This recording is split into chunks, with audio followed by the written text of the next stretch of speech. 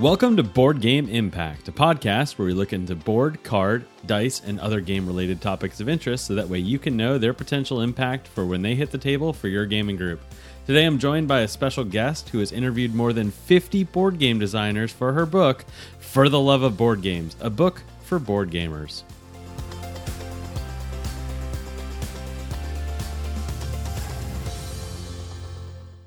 Welcome back to another episode of Board Game Impact. My name is Bruce Brown, and you can find me on Board Game Geek as Bruce Brown, and you can also find me on all the social media sites as Board Game Impact. Today we have a very special guest joining us for the show. Can you please introduce yourself and tell the listeners how to connect with your work? Yes, my name is Erin Dean. I'm the author of For the Love of Board Games, a book for board gamers, which is now on Kickstarter. To connect with me, you can reach out to me on Facebook by just searching my name, Erin Dean. And the best way to kind of stay updated with my work is to join our Facebook groups, For the Love of Board Games -book and For the Love of Board Games -podcast. And then we also have a website under that same name, fortheloveofboardgames.com. Awesome. So, Erin, you've got this amazing book coming out. You've also made a video documentary on YouTube that is called The Board Game Boom that came out in 2017. So can you please tell our listeners more about your content and what inspired you to create these awesome things? So basically the main thing that has been inspiring me with these projects is basically I am just a huge board gamer. Both the documentary I created and the book I've written are huge passion projects for me. I find it fun, to talk about board games because I'm a gamer myself. I play board games all the time. I run a weekly board game night with some St. Louis natives. And yeah, it's just been great, and it's been really awesome to connect with some really cool people in the industry. Fantastic. So in your book, can you tell the listeners about the content of the book? Because I think it's pretty unique. Yeah, so this book interviews over 50 board game designers, everywhere from Bruno Catala, Jamie Stegmaier, Richard Garfield, a lot of big names in the industry. And I interview them because a lot of people play these games and they don't really know about the people behind the games. They don't know about who these people are that actually created them. And I always find it interesting to hear the backstory of these types of games. So, there wasn't really any book out there that was exploring that. So I'm like, I'm going to have to do it myself. So I interviewed all these designers, asked them about their history with board gaming, how they got into designing games they designed that never got published, some of the creative processes behind their most popular games, and so on and so forth. And what I found is very interesting, and I think others will find it interesting too. That's fantastic. So I actually did some research as well, and you're absolutely right. You hit the nail on the head with the subject matter of your book in that the content that's out there right now is really essentially, hey, here's some tips on designing your game. So you've got the white box of game design, which gives you components and some different run-throughs that you can play with to kind of get that creative process going. You've got the Cabal Guide to Game Design, which interviews these people, but from the perspective of these are the things you need to think about, right? So it's focused on the content. What I think is really unique and that you just talked about is that you're interviewing these designers who have been interviewed in some of these other books or wrote forwards in some of these books, but from a very different perspective, and that is capturing their story, which I think we all have a story and not all of us tell it. And I think that your book is doing a lot of really good justice to that. I've read the chapter from Richard Garfield in which he talks about some of the struggles going back and forth between different designs, and somehow it took maybe 10 years for some of these projects to launch, or it launched into something he never expected. But it's really capturing that essence of that story. And I got to ask, how do you go into these interviews and capture that narrative that's going on and then write it in a way to actually hold on to that spirit of that story? Yeah, so, I went to school for video production, so a lot of the work I was doing in school was I was interviewing people, to get stories on film. So this is nothing different from that, except it's in written form rather than video form. So I know how to write story eliciting questions and to get that story out of people, those stories out of people where it provokes a thought, it provokes a memory, a moment in their, life that people, otherwise wouldn't know about. So I guess to answer your question, I was just, I know how to get stories out of people by framing the right questions and kind of, framing it in a way where it does elicit stories. And then, I've written, the current sample chapter that's on my Kickstarter is written in third person. I've now decided, after talking to my editor that I've hired, that it would be better to make it first person, so it's really truly coming from the designers in their own words. And I think people are going to really appreciate that perspective. So how has it been to actually hold these interviews with these different famous designers that many of us have just seen as a name in the box, and somebody that is awe-inspiring to many of us, of a dream job that many would like to have? What's that process been like? I mean, all these, designers have been really down-to-earth people. Some of them aren't even full-time designers. Some of them, it's just a side gig that they do for fun. And that's really interesting, too, that, maybe for 5 years they were a part-time designer, and now they've finally become full-time. And even hearing their stories in that regard have been very interesting. And, once I got their contact information, almost every designer I reached out to was willing to be interviewed. And people love talking about themselves. People love talking about their stories.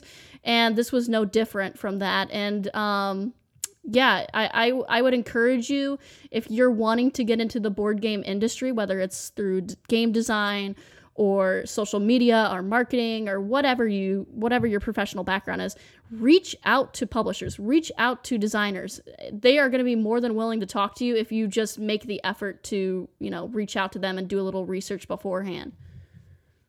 That's fantastic to hear, and it should be hopefully inspiring to many of our listeners who go to all these conventions, see these different individuals, and then sometimes kick themselves at the end of the day. It's like, I had that moment, I could have interacted. So in these conversations you've had with them, and you talked about being able to ask questions that generate great stories and really pull on those heartstrings and pull on their memories, and you're able to translate that into film and book. What's a story that's really stuck with you? One of my favorite stories out of all the designers I interviewed was from Evan Derrick, who works for Van Ryder Games. He's the creative director there, and he designs games for them. He designed a game that was on Kickstarter. It's still being fulfilled right now, so it's not in retail, but it's called Detective City of Angels. It's a kind of deduction game that takes place in LA, I think in the 1940s or 50s. But it's a very, very cool game that I personally backed, and I wanted to know the story behind it. He was talking about how there was a time where he was out to dinner with his wife, and while they were out to dinner, her car got broken into, and her purse was stolen, and her backpack with all her art sketches, because she's an artist, were stolen, and she was really, really bummed and devastated about that. So Evan kind of got into the mind of the robber and like, okay, here was the car. Where would I go first? I'd probably go down this dark alley because there's not a lot of lights. And he actually kind of got in the mind of the robber and then actually found the bag, his wife's bag, in a dumpster. And he was like, how can I recreate this kind of feeling of being a detective in a game? And that's the inspiration behind it. So I was like, whoa, that is like the coolest story ever. No one knew that until I, interviewed him about it. And I just found that so interesting that, these inspiration behind these board games can come from the strangest, coolest stories ever. Wow. Legitimately, that is one of the most interesting stories I've ever heard about where a board game or some different things come from. But if you think about it, it makes perfect sense, because we have these different experiences in life, or we read these different texts and we incorporate them into our own minds and make our own narratives from them. I know in the Richard Garfield chapter, he talks about the creative process behind D&D, but then also looking at the Tales of the Arabian Nights and how pulling some of those lessons actually influenced some of the characters that he made for Magic the Gathering, as well as the spirit of some of that game. So it makes perfect sense that, hey, going through this for some would be a very traumatic event of having your wife's purse robbed. Actually living that experience would give that content that they could live with. Wow, that is incredible. And so that's just one of how many designers? 53. So, and most of the designers I interviewed them about multiple multiple game designs they did. So that's just one example of probably 100 games that are talked about in the book. So you had this study for film and for capturing stories. When did that first click to combine that with your passion for board games? When I was at my university, every time I was given a film project or a class assignment of sorts, I always wanted to do it about board games because my two passions are video production and board games. So why not combine the two? It wasn't really a specific moment of it clicking in my mind. It was just, I've always been a board gamer and I've always enjoyed making films. So why not combine the two? So when I was given the opportunity in a class I was in a class called documentary production. And we had to create a 10-minute documentary short on a subject of our choosing. And I was like, oh my gosh, this has to be about board games. So now, I interviewed a lot of St. Louis local board game professionals, designers, developers, publishers, things of that nature. And I did this 10-minute short of why board game sales are rising in a digital culture. And now it's up to, 30,000 organic views, which is really, really cool. Well, congrats on the success of that, as well as all the other acclaims that are coming with this book. I know many people are excited about it. So what's the process been like for you that you put this content out there, and what's that feedback been like, and how has that been affirming? Because I assume it's got to be affirming combining your two passions.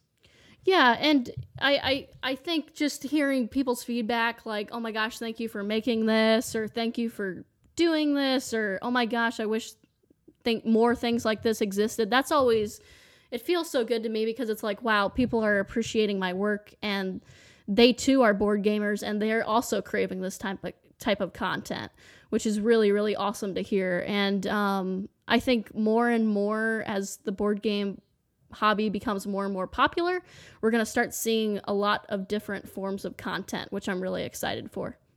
So speaking of things being exciting and new content coming out in many different arenas, what's been most exciting through this entire process? And then also, how has this influenced your love of the hobby even more so, potentially?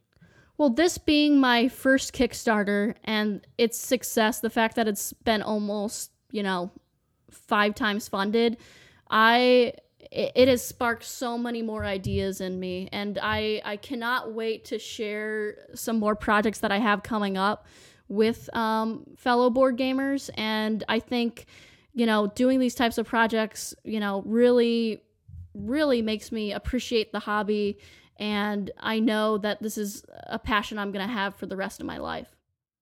So speaking of that passion, in the chapter that I was able to read through, it at the end of it also talked about where these passions come from for these different individuals, and also in the beginning. So for Richard Garfield, we're talking about really maximizing the outcome of the games that they had, right? But then also finding that cult, like the kind of the cult of the new, as we'd call it now, of like that crave for new knowledge. Right. What is your background in gaming? So what are some of the things that have inspired you to get to this point, or some of the games that have been influential for you?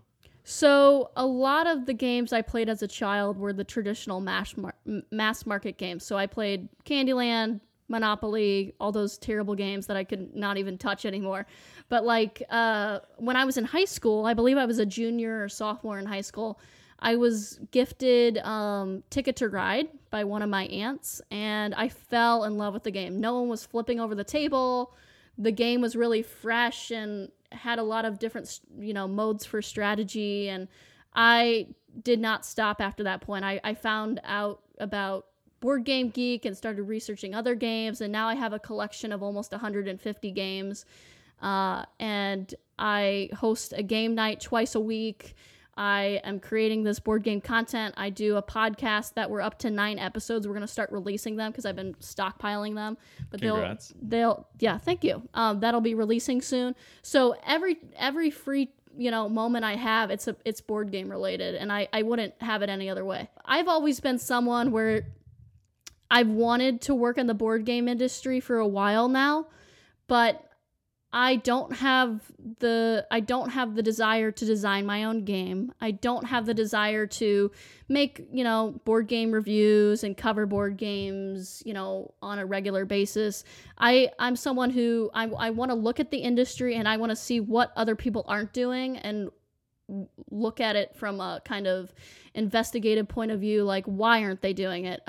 And so I always try to create something that no one has done before, or at least kind of approach it in a different angle. And it's worked out really well. And I have a huge project I've been working on for the past couple months that I cannot wait to announce. This is something the industry has not seen. Other industries have it, but this is something that has been untouched, and I can't wait to announce it. So stay tuned in the next couple weeks. Okay. Listeners, you heard it here. Yeah, so I'm very, very excited about it, and I can't wait to share it. Fantastic. And I cannot wait to hear what that is. And you'll have to follow up so that way we can talk about it once it actually comes out and is announced. So I'd be amiss to ask. So I think that is an absolutely fantastic way to approach any new thing, and that is, let's find essentially the nexus of here's one thing, here's another, but here's a thing that's not really and not really been covered, and find that perfect sweet spot in the middle that you can leverage where your talents and passions lie, which just sounds like is exactly what you've been doing. Right. And congratulations on breaking through that wall and getting into the industry, because you have, and you've been able to network with all these individuals. Now, I'm curious to hear from you, where does that creativity come from? I mean, I've always been a creative person. I think I made my first film when I was in kindergarten. It was called Super Guy. It was like with puppets, and it was like a superhero kind of puppet video. And oh my gosh. Yeah, and I've just always had a creative spark in me, but I feel like recently I've really started to channel that energy and really have taken it in a direction that I think there's a future for. So I'm very excited to see what the future holds and where the industry is going. And one other thing I wanted to mention was I'm also the part-time social media manager for Lucky Duck Games. They're the creators behind Vikings Gone Wild, Fruit Ninja, Jetpack Joyride, Chronicles of Crime. And the reason I got that job is because I stacked the odds in my favor. So my advice to people who want to work in the industry is do something you're not being asked to do. So when I reached out to Lucky Duck, I kind of researched publishing companies that I thought were on the brink of hiring a social media manager. I looked at their team pages. They didn't have a social media manager, but they're getting big enough where it's like, okay, they might be considering it.